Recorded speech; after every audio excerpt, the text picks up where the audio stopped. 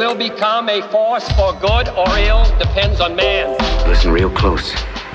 Only try to realize the truth. What truth? There is no spoon. Hey, Tars, what's your honesty parameter? 90%. Go on, lean in. Listen. You hear it? Hi, everyone. This is 90%, a podcast about putting some meaning into the madness. In this episode, we cover the second half of my interview with Pernille W. Lauritsen.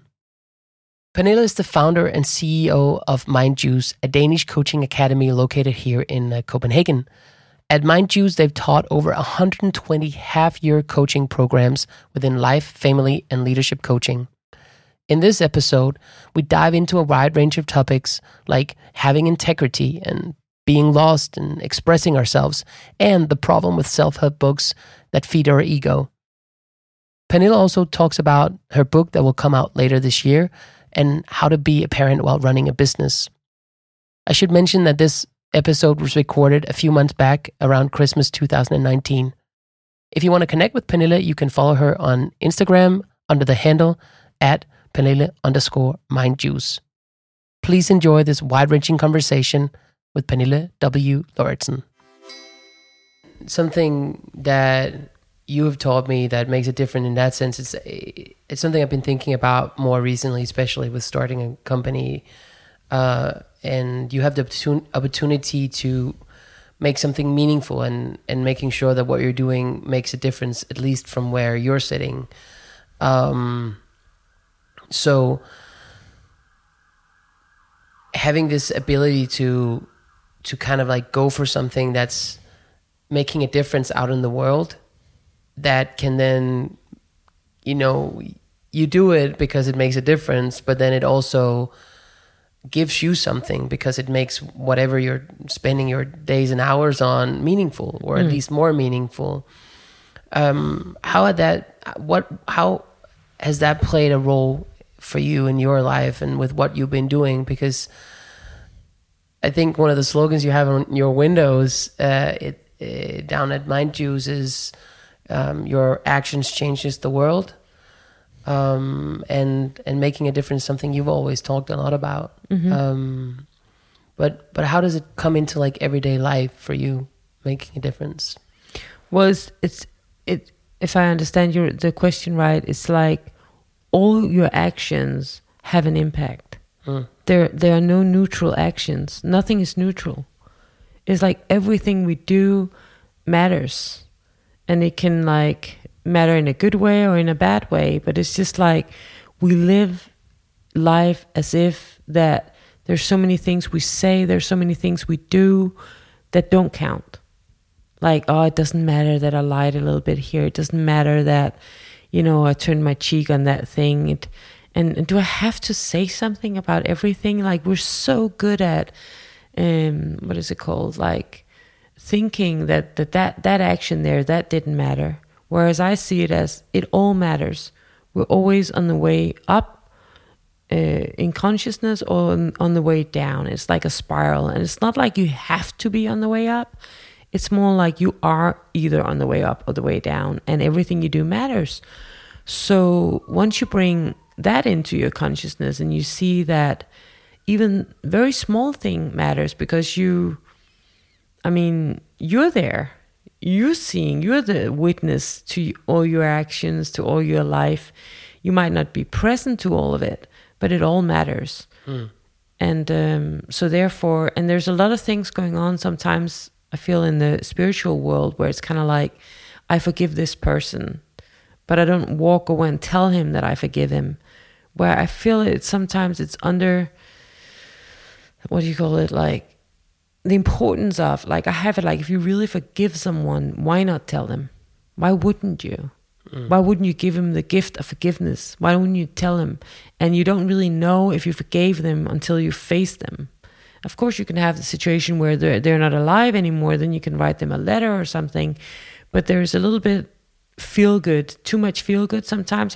I feel in the personal development world, whereas I'm more inspired into feeling real than feeling good, because there's a lot of uncomfortableness that goes with working with your spirituality. It's not all nice and candle lights and feeling good, you know. And if you look into the old, you know, American Indians or other, you know, Sufism or the Toltecs or whatever traditions, there's a lot of things that is confronting and difficult and painful. It's painful to forgive your parents.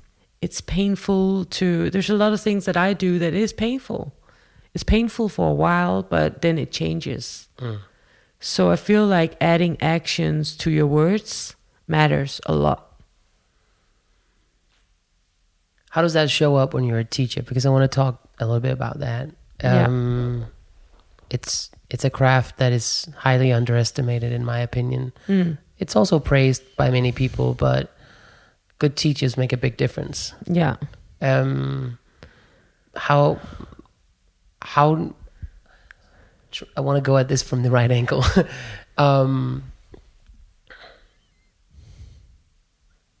How has it been for you to become a teacher? Like the path or the because I guess somehow you choose it, but somehow it also happens. Yeah. So I feel more like it chose me. Like I would never in a million years have thought when I was in my very silent years. I mean, to stand in front of more than 2 people, I would have been, laughing at you if you said that I would ever do that. So I don't feel like it's something I chose. It's just kind of like, still now when I think about it, it seems pretty strange that I would end up teaching anyone. So it was more about giving something than it was about seeing myself as a teacher.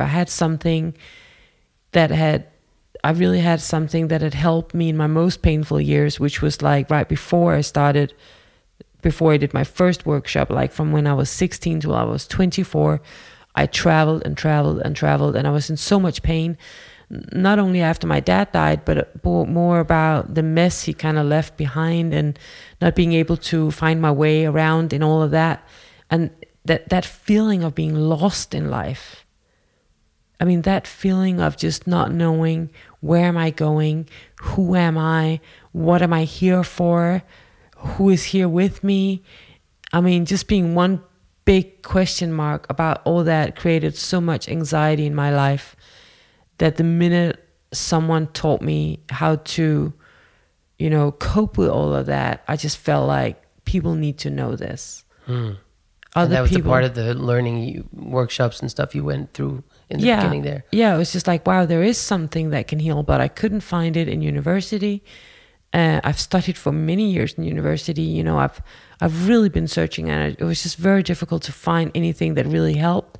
I did a lot of drugs. I've been in so many crazy places in the world. I lived in Borneo with all these tribal people. I've just been searching for something that could heal something. And so when I finally found that and something worked, I was like, whenever I met someone where I could recognize in their eyes that they had some of that pain that I had, of course, I just wanted to tell them somehow that, you can heal that. It is possible. I know you don't think so, but it really is. So I think that's how I became a teacher. Like, I wanted to pass on that knowledge. And that's also partly how we connected, because you had a lot of pain as well. And I just knew that there was a way out of it. And when I look back, I can see that sometimes the intention was sometimes better than I didn't always know what to do, but I have helped a lot of people. Me included. Yeah, and I have become better at it, but I always recognize this pain of being lost in life. And you can really be lost, even though, today I coach extremely successful. Some people are extremely successful, some are not, that I coach, but that is not what defines whether you're lost or not. Some of the richest people I've coached have been the most lost, not on their own path. I call it their inner camino, their inner journey. And if you're not on that, my experience is around 30, if you're not on that path, it starts to get really painful. So I think I became a teacher just from that, listening to my heart and just wanting to use my knowledge to help other people. That's really how it began. There's a story that you told when I was doing the coaching program initially. Oh no, what did I say? It's a story about, it's actually one of the stories about how you needed to speak in front of people, I think. Yeah. Do you want to share that? Because it made a big impact on me and I still remember it today. Yeah. You're also a good storyteller. So, yeah.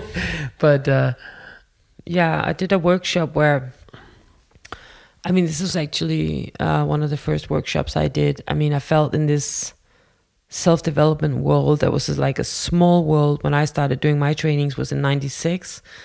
So in Denmark, it was just like, there was very few things, but of course there were things going on. And I had realized that in this community there was like something for me. And I went to do this training and I really thought, I was very shy still at this time, and I really thought I could just be in there and just, you know, be in the atmosphere of this workshop and just kind of sit in the back and take a few notes. As this very serious university student I was at the time, you know, and I really didn't realize until suddenly the last day, I feel like I kind of looked up and I saw the teacher's mouth move in slow motion, like saying something about that we all had to come on the stage and really say something about what we stood for in our lives or something like that. And I felt like I had like a meltdown on that chair. I could just feel my heart pounding, and it's like I almost had close to an anxiety attack in that chair, and I just thought, I'm out of here. I'm out. I'm going home now. And I just said to the girl next to me, look, I'm just going to the toilet. Can you please move? You know, I need to get out. And she just looked me in the eyes and she was like, are you sure? And I was like, yeah, I'm sure. Just move. You know, I just wanted to get out. And I ran out in the hallway, and I realized out there I forgot my shoes in there. And it was a really hot summer day. I didn't have a lot of money at the time. I was a student. And I was like, I just couldn't just leave without these shoes. So this guy walks up to me and says, are you okay? And I was like, yeah, I'm okay. I just going to the bathroom, you know. And I ran out in the bathroom and I sat there and just had a meltdown. And I didn't understand what was going on because my ego or my image, like how I saw myself at the time as a very serious university student, always in control. I didn't recognize who was this person sitting here, you know, like shaking, crying, humiliating herself. I mean, I had no idea who I was in that moment, and it terrified me. And I was embarrassed that I ended up in this situation also, you know, like how am I going to enter that room again? I cried, I have no shoes, you know, it's just like a total disaster. And in the midst of that, somebody knocks on the door and she says, are you okay? And I was just like, go away. Just this lady had noticed that I had left the room, I guess, in a more uncool way than I thought. And she noticed it and she came out. She said, just come out, you know. And I was like, just please leave me alone. And it didn't take long until another lady came out. And I could hear she said, there's a girl who ran out of the room. Have you seen her? And then I could hear the other lady say, yes, she's in the bathroom. I was like, oh my God. And I was like, oh, just go away, you know. I just wanted to be left alone.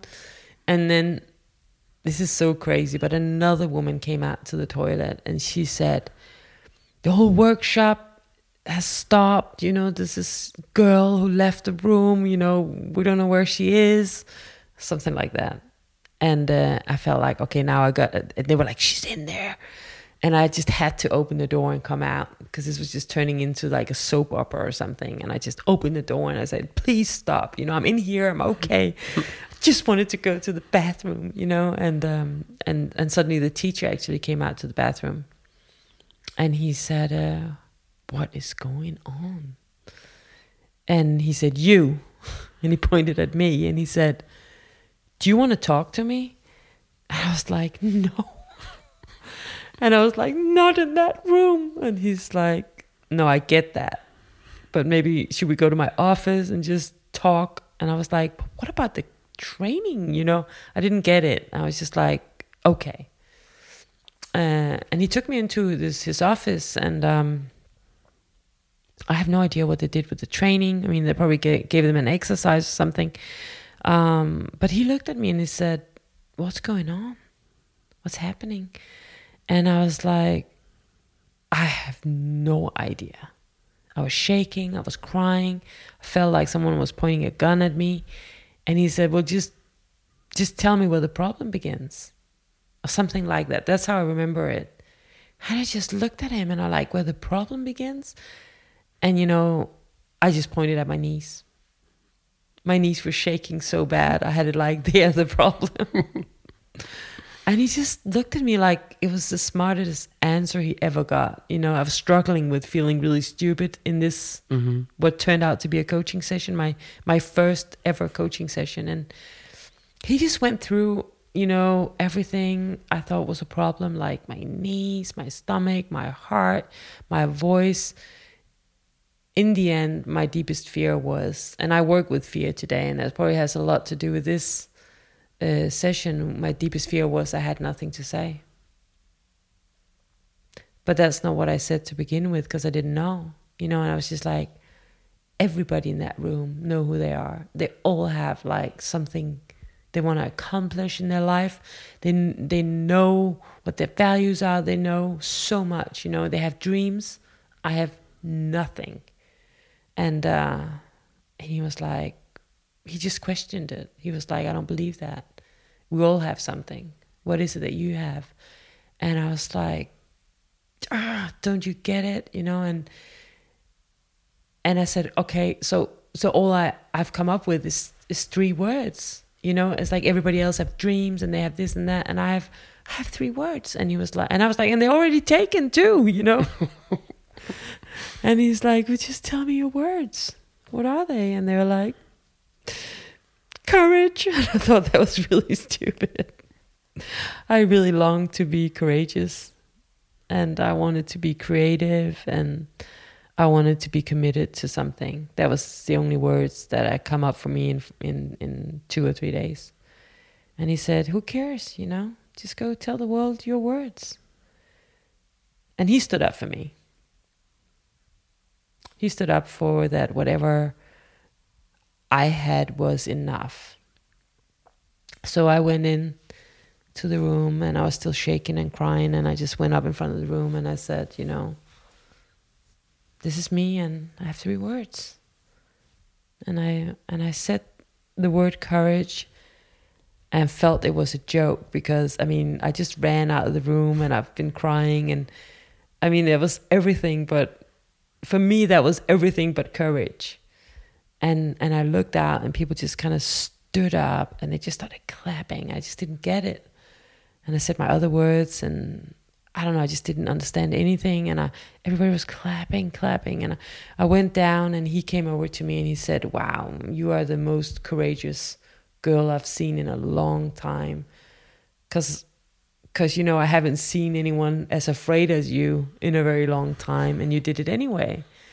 And, you know, that was the first time I realized this, that good old Nelson Mandela tried to teach us all that courage isn't the absence of fear.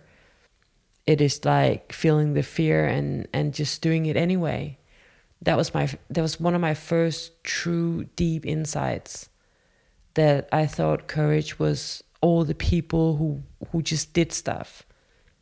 The courage was all the people in university. When I studied philosophy, it was all the philosophy guys who always had their hands up, who always could quote, you know, Kierkegaard or whoever. You know, it was like, those were the ones I saw as courageous. So this completely changed my perspective, and I realized that the courageous ones are the ones who are so afraid and are doing it anyway. And so I gave myself a promise, and I said to myself that after this, I would raise my hand every day and at university, and I would say yes to whatever opportunity somebody threw at me. And like I knew intuitively that I wasn't capable of choosing.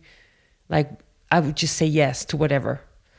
And it wasn't like, I think it was a week later or something, somebody said like, who'll do the speech for all the new people at the university coming in August? And I just raised my hand. Like I just had I just got to raise my hand. So you walked through your fear and then you broke a pattern of some sorts of how to... Yeah, I felt like I at that point, I traveled the world and it looked really great. Like in sense of people were like, wow, you've been all these great places. But I was living in a prison. Like I couldn't express myself. I didn't know who I was. I didn't know where I was going. And suddenly I felt this small sense of direction. And I was like, I was not going to lose track of that. Like that, I just knew. And you haven't, because today you have a podcast, which is called Feel the Fear. And it's called Do What You Fear. Do What You Fear. Yeah. Yeah. Yeah. And there's a great question you start with.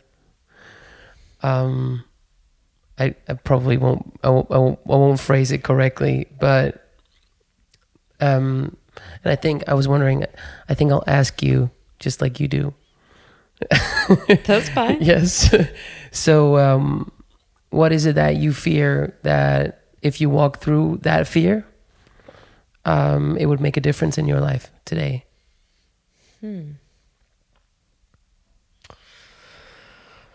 That's not how I ask it. I know. I ask it in a little bit more easy way.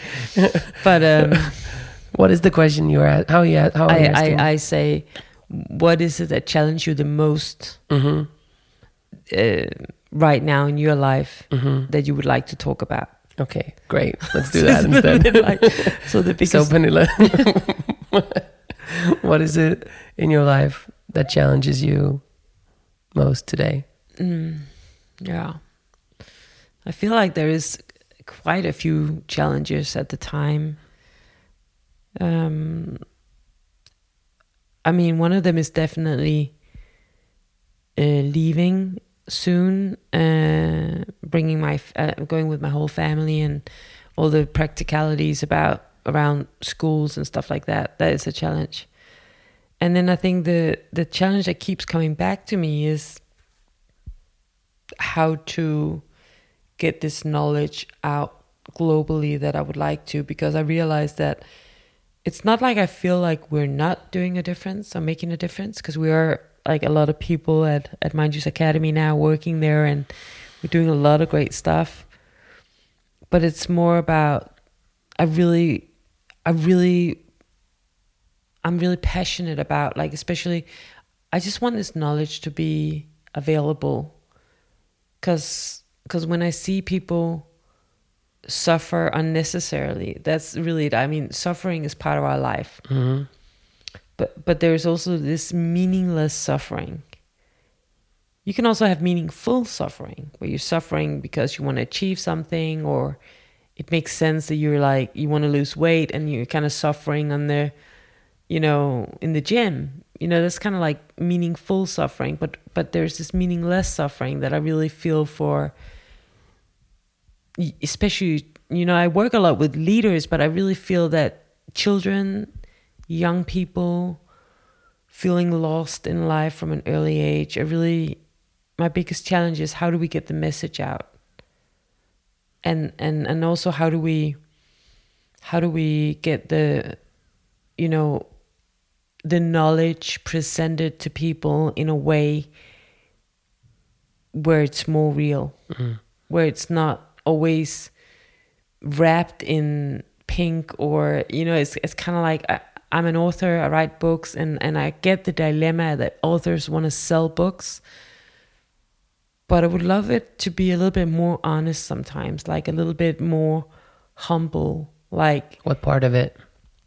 It's just like, it's kind of like the self-help, like, change your life in 3 weeks kind of statements that, yeah, on one hand, of course, you can change the direction of your life in 3 weeks, but it's just kind of like some of the, like, there's a famous statement that you can change your life less than you think in a short while, but more than you think in the long run. Yeah, I've heard that too. And that thing about you can really, as soon as you're on your path, the right path, it's not really so much about reaching a goal. The goal is really just there to bring you on your path.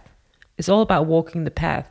And as soon as you feel like, okay, I'm on the right path now, it's to say a very specific example, like you have this person who's totally overweight, she needs to lose weight, and as soon as she can feel like, now I'm on the path where I will get back in shape, she'll actually feel in alignment, even before she reaches the goal. So it's all about being on the right path.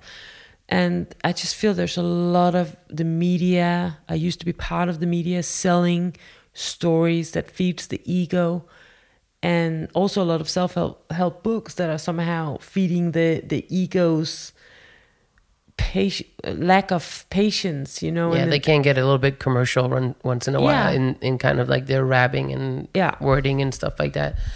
So and how do you... Yeah, totally. I feel, and that I want to criticize or bring light to all the stuff that are out there right now that is not really working, or you could say certain things that are not working alone, like on its own. It has to be, you have to add more stuff before it will work. And I really want to clarify some of all these misunderstandings that send people off track. Because then when people have tried, and they've tried really hard, and they don't get the result that they thought they would get, then I experience people get really in despair sometimes. And that really breaks my heart. Your new book is coming out soon. Yeah. It's going to be in the late spring. In late spring? Yeah. Have you landed on a name yet? Yeah, I think it's gonna be. Yeah, I think so. I think. Well, perhaps not share it. I think I'll wait. If you're not 100% till it's completely for sure. But perhaps you could say a little bit about what it's about. Yeah, it's about, like, I've written 4 other books, and they've also been published around in Europe and stuff. But this is like the book I always wanted to write. And I teach people also in public speaking, and it's kind of like I have what I call, people have like their symbolic dream, and then they have their real dream. A lot of authors have and artists have this too. Like I've been writing books, but I've not been writing the book I really wanted to write. That's the one I've been writing on now. I've been writing on this book for, I don't know, 10, 15 years. And it's really about all the knowledge that I gathered from different parts of the world, from different traditions, the teachers I got to work with over the years. Some of them have died now. It's like all from Debbie Ford, who did all the shadow work, to Dan Riso, who done a lot of the Enneagram work, Jesper Juhl, the family therapist who died here in the spring in 2019. It's just been, I've just gathered so much knowledge from, I feel really lucky. But I also went to find them, you know, like they didn't just knock on my door, you know, of course I went to find them. But I still feel very lucky that I got to work with a lot of really great, like Claudio Naranjo, who's an Enneagram teacher who just died this summer. You know, I didn't get to work directly with him, but I was in his trainings, and I was going to do an interview with him this summer, and then he died. It's always different, like when you've been reading the books and then you meet them, and it makes a difference because it gives a different, I mean, at least that's the experience I've had with, I've been pursuing that a lot for many years as well, and it's just gives you a different layer of understanding, and you get a different sense of the quality of the teaching. Definitely, and so it's very different, and I've just happened to work with a lot of giants that are not here anymore, and that's also concerned me. I've sometimes felt like all the elders are dying, you know. Eventually. What are we gonna do? No, but I mean, in the self-help scene, there's been some really huge giant teachers that has died, and so I just kind of wanted to put it into a book. Who was it for?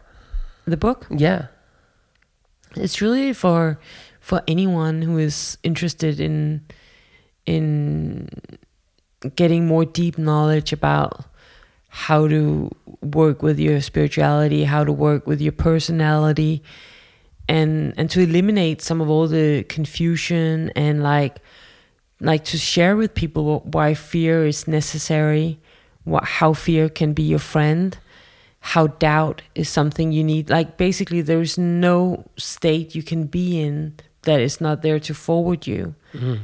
And that's just not how people see it. It's like we're not equipped with anything or capable of anything that is not there for a reason. So if you can add meaningfulness into, like when you're grieving, you're letting go of something. When you're in doubt, you're diving deeper into your spirituality. It's like, okay, I'm there for a reason. It's not it's not meaningless that I'm still devastated that my girlfriend or boyfriend left me a year ago. It all makes sense. So I kind of want to make sense out of things in a way where people is like, okay, so I'm not in the wrong place. I'm exactly in the right place. I have everything I need right here with me. I have my breath. I have my heart. I have my mind. And that's really all relationships. But we're really capable of forming relationships also ongoingly. So I just want kind of to tell people, like, you have it all right here, and this is a way through all teachings that I've met. It all makes sense. Yeah. Or kind of like in connection with that, what is the thing, or what are other words you can put on, like what's helped you the most to get out of your comfort zone through those years? And you're talking about the challenges now with growing very fast as a business, and also having to travel a lot. There are things you need to do to keep pursuing that goal, or not the goal, the vision perhaps more so. What has supported you to actually step out the comfort zone and learn those things? Because we're not always fortunate enough to have a teacher that drags us out of the toilet and gives us a coaching session. So well, I also looked myself from I was 16 till I was 24 until I found a teacher. So it's not like it can take forever. You just got to keep looking. The teacher can also be a book. It can be like, it's just like the worst thing I feel people can do is to stop looking, So what helps me to keep pushing myself out of the comfort zone is, I call the comfort zone the false comfort zone, because it's really like also the anxiety zone. So it's like, I know if I stay there too long, I get more afraid.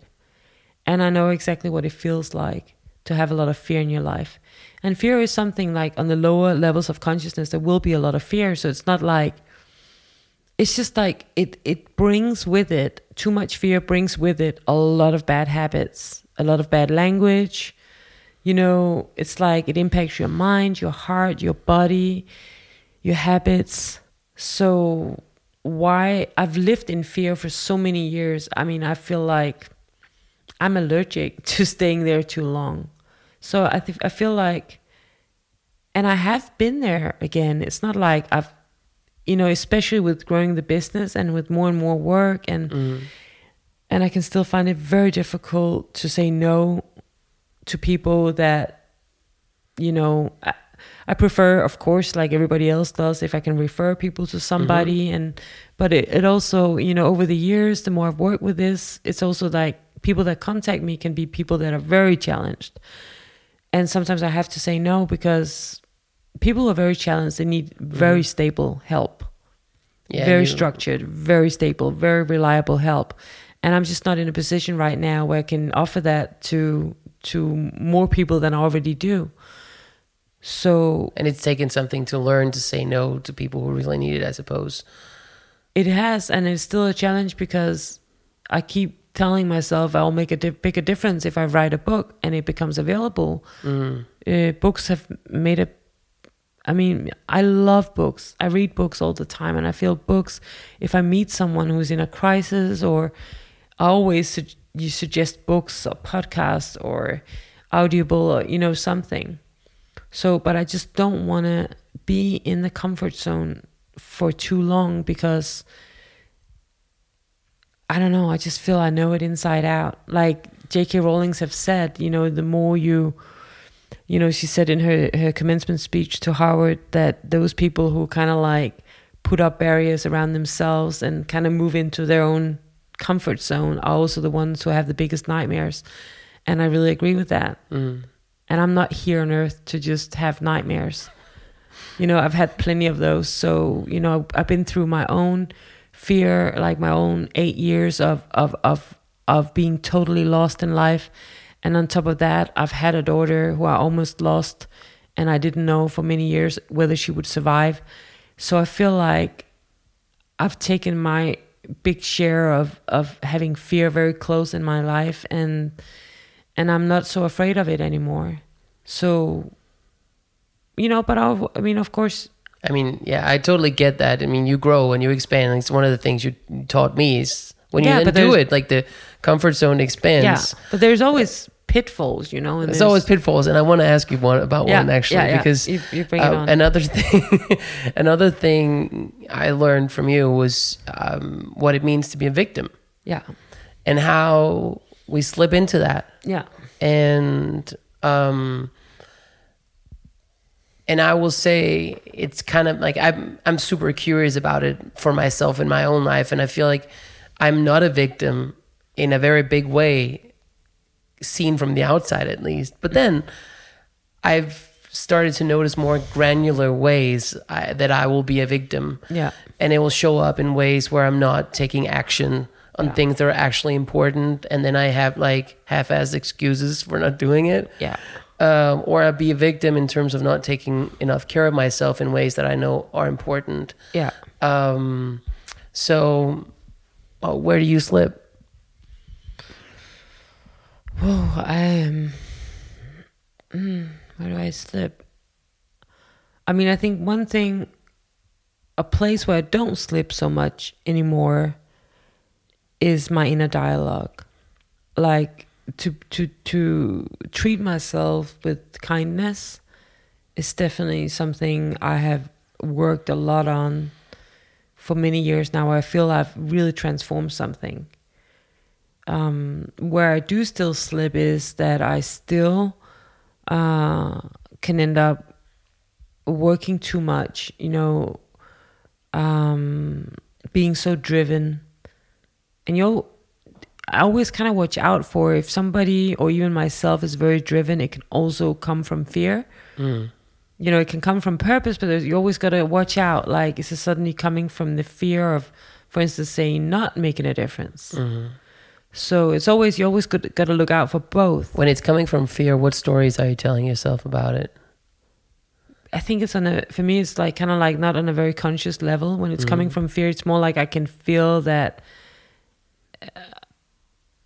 I become, you can always feel when somebody is very fear driven, I become very like attached to this has to be done and this opportunity has to be used. And, there's an unwillingness in myself of saying, okay, we're just going to have to say no to this, even though, because the challenge I'm in right now, you also asked what my biggest challenge is right now, is also like we used to really, struggle to tell people about that we existed in our work and stuff. And now we have another kind of struggle, which is that we have more people wanting to attend trainings and stuff than we can facilitate. And that's, of course, a kind of a luxury situation, but it's also like, and I know a lot of startups and companies that deal with this, like how do you keep the quality up? How do you answer people, like get back to people? How do you have the resources to follow this growth that is right now? So that is a challenge, and I do get sucked into it sometimes, like, whoa, like, how do we say yes to this, or do we say no? We do not have the resources, even though this is something we've been dreaming about for years, to take on this kind of job. We just gotta say no. That is a challenge. So I can imagine. And then sometimes we end up working too much. Yeah, and then I end up working too much and sleeping too little, and yeah, that is also one reason why we're going to the States, because everybody relaxes over there. No, joking. No, but just to get a little bit, you know, away from the the daily. Yeah, and working like that, and well, one thing is running a business. I think that will make anyone lose their breath once in a while. Yeah. And you've also been talking about like how your daughter's been going through a lot of tough stuff through the years. How does one juggle that? Like juggle the family stuff with the starting a business? Like, have you had any rules or like ways that you've thought about it, philosophies that you applied that have helped you kind of like balance that through the years? Or how have you dealt with it? Yeah, I mean, now I worked with this family therapist for many years in the beginning, and he taught me a lot of stuff that is actually a little bit different to what I knew at the time. So what I believe in is that I want my kids to find their passion in their life. I think a lot of parents, they kind of like try to protect their children from feeling any kind of pain. And I don't think that's not the kind of parent I want to be, because life is painful and shit does happen, you know, and I think the worst thing that can happen to a child is not to not know why they're here, like what is their path in their life. So, you know, they've been involved in my business company since they were born. I mean, they come in there, you know. We did a kids academy at some while ago, and they've both done trainings there, and they help with whatever they can. And it's like, I think a lot of parents, they feel they have their job and they come home to their family. I don't kind of have that distinction. It's kind of like we'll kind of help each other. They can always come in and take part and help out and talk to some of the other great people that are working there. And so that's definitely one aspect of it. And I always felt like I was always inspired before I became a mother. I was inspired. I had one teacher who I felt like she never made a problem out of having kids. That's how I saw it. I was like, and I remember telling her, I was like, I'm just so inspired by the way she was just like, yeah, we can do that. And she just like put her kids in the car, and like we did workshops many different places, and it was just never a problem to have kids. And of course it is a challenge to have kids, but you don't have to make it into a problem. And my kids have sometimes, you know, fallen asleep on a couch at work with a, you know, blanket, and I've carried them out in the car, whatever. But I believe in being together, and I think they'll both start their own stuff. I mean, they both write music and create music. They're 13 and 16. You know, it's kind of like the whole idea of, you know, also with that generation that they are, we know that generation is going to create their own jobs.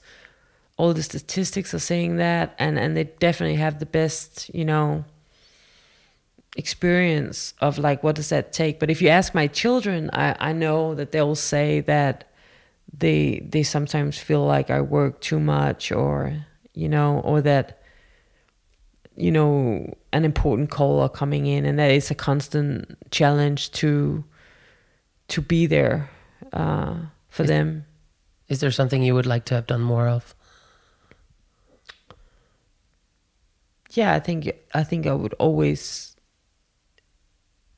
I think most parents would always have liked to have been there even more, but I feel like at some point, it was like 5-6 years ago, my daughter was very shy, and I knew that from myself, and we started, me and my fiance and the kids, we started doing martial arts 3 times a week together.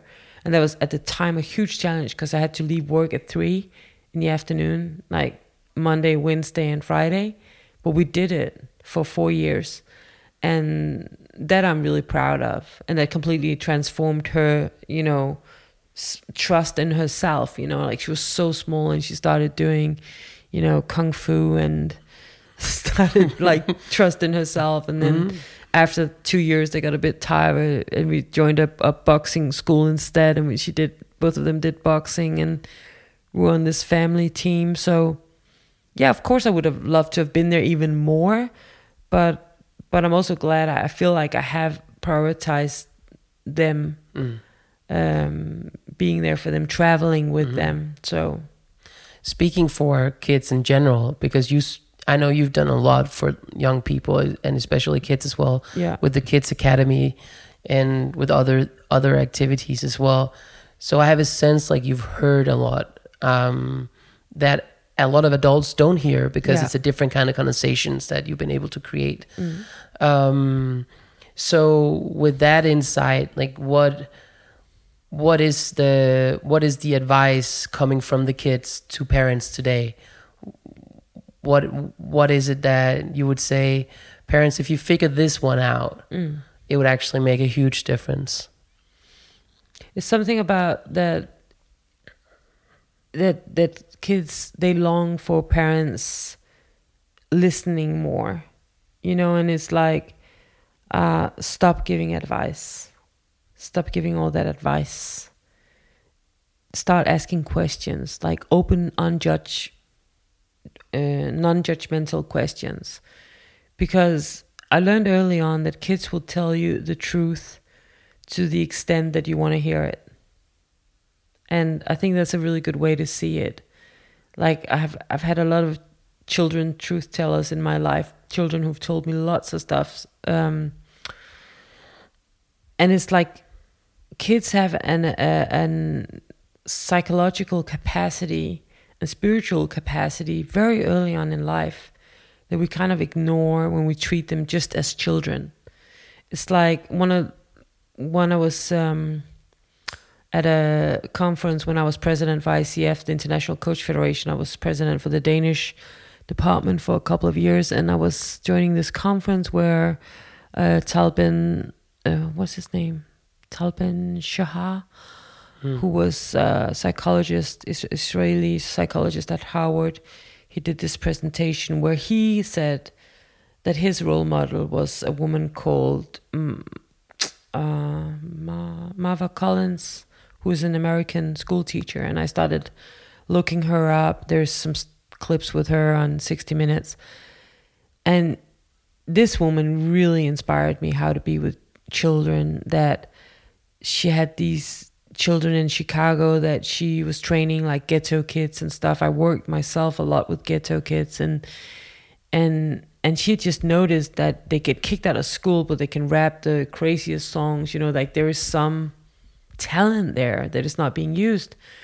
And she started this school where she was teaching children like Shakespeare and, all this great literature from when they're like 5 or 6, like all this literature with wisdom in it. And it's just amazing what it did to these children, where I feel like we sometimes often teach children stuff that is like for children. It's kind of like making them smaller than they are. Same things are happening for teenagers. They're like sitting in math classes, at least in Denmark, and they're learning math that they don't know. Why should I learn it this way? I can use a calculator. It's like, or hook it up to some real life stuff, like how to run a business or something. So it's a lot of children and youth who are feeling like the schools are becoming more and more meaningless. It's like, how can I apply it to this life of mine that is happening with 200 miles an hour, and it's kind of like the school is stuck in the kind of past century. And that leads to an enormous feeling of meaninglessness in kids. And it's kind of like parents are saying, yeah, but you have to learn that. Right. And that kind of gap there is in, like, we do not know what it is to be children today, because only children know that. And we gotta be more humble in meeting kids and youth. Of course, you are their parent on one hand, and you need to set out rules and all this stuff. I completely align with that. But it's just in how we communicate. We need to be more humble in, we don't know what it's like to be a child today. And like my daughter said the other day, she was like, Mom, these teachers, like what they're saying to the children, they just forget what it is like to be a child. Very interesting. And I think that is really something with the minute a child or a young person kind of feel that you are really interested and you don't have all the answers, that's when the real conversation can begin. Okay, more listening. Yeah, more listening and more like not knowing. Like allow yourself to be like humble in some way. It's difficult because we want to tell them, don't do this, do that, you know, and it's just like, yeah, there's a longing for, kids long for their parents, like to connect. At least here in Europe, it's a big thing. Yeah, it makes sense. And probably something we adults also miss once in a while. Yeah. To do some real connection with one another. Yeah. We're coming to an end, I feel, because I feel you and I could be talking forever, and I just put in a new memory card, so it actually would be possible. But I just want to finish up with some more quick questions. So, what statement or quote would you like every young person to remember today that would help them if they remembered that statement or quote? I think it would be like, everything you want is on the other side of fear. Everything you want is on the other side of fear. I like that. It isn't my quote. But doesn't have to be. No, but I just like it. Or that, or the Nelson Mandela quote about that courage is not the absence of fear, but it's conquering it. Great. What unusual habit that you have but you like describes you? It's a very sneaky question. A habit, an unusual habit. Yeah, something that's particular to you. Something that you do that people notice. And yeah. I mean, I have to drink coffee when I'm teaching. Like it's a ritual? Yeah, it's like if somebody is working with me and they don't know me, it's kind of like I can really have like a slight panic attack. And you know what? I know because... You know? Yes, because what people might not know if they haven't been through one of your teachings is that you have something called a course manager. Yeah. Which is a person who's sitting in the back of the room who you can have eye contact with. And I remember just several instances of you like trying to telepathically ask for a cup of coffee. Yeah, it's kind of like, but I think all teachers have kind of like some kind of an anchor or something, you know? Yes. And often I don't even drink it. It's just my thing. It's like I could probably find something that would be more easy, you know, like that it wasn't fluid or something, you know, but it just became that way. So it's like if I walk up on a stage, you know, and there's a lot of people there and somebody forgot to put the coffee there, I'm just like, oh my God. How am I going to do this? Well, you walk through the fear. Yeah. Yeah. Who inspires you? There's a lot of people that inspires me, actually. I mean, I'm both inspired by new people coming up, but also I'm very inspired by old stuff. Like, so I like to listen to people who've tried a lot, like really been there. People who don't inspire me is like people who go up and on the stage and tell people how to live their life and they have never had a session with anyone. So, you know, people who have integrity, not to be perfect, because, you know, we all make mistakes, but like they come from that place of experience, like they've been places. They've been on their own path, their own journey. That really inspires me. Where do you find the source, or where's your source of strength for doing the things that you do?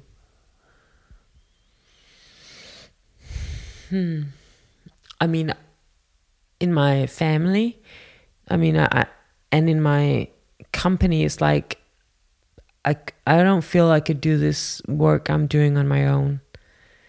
I mean, I would probably always be doing it, but the whole thing about being a team, being a group of people, like being a tribe, I've just noticed when I've been away, like there've been times where I was traveling a lot on my own also, where I noticed how quickly my feeling of, inspiration, how quickly it disappeared when I wasn't surrounded by people who are on the same path as I am, like they're working on themselves. So people really inspire me, and so my source of inspiration is definitely the team of people I've been working with for years and years and years. Yeah, and students also, like my students. There's something like I was teaching today, and there was just like there's this guy, just sharing, in a way that I was so inspired and impressed by his courage to speak about how he had been on this path and he'd done all this great stuff, and then he just kind of went off his path, and the pain of that, and that courage to be so honest was, yeah. So I find inspiration also in connecting with, students, colleagues. Yeah. Great. So I don't have an audience of millions of people yet. Not yet. And I won't promise that it will be like that. But is there anything for the people who are listening that you would like to share? Anything that you feel like people should know about what you're up to right now, or things that are happening on your end? Well, I think, we are, like I said in the beginning, like our vision is to take our work global. So we are, working on, like we already have a website like mindjuice.com that is it can be translated into English. But we will in the future have, trainings and meditation stuff, lots of different things also for English speaking people, because it's something that people have asked for a long time, and it's like it's been really painful to just say no, we don't have anything in English yet. So that is of course one thing. And my book is also coming out in the States. At least that is what me and my Danish publisher, that's what we're aiming at. And then I think the last thing is just that, to remember if whoever is listening, like if they're in a painful place, there are ways, to heal. Even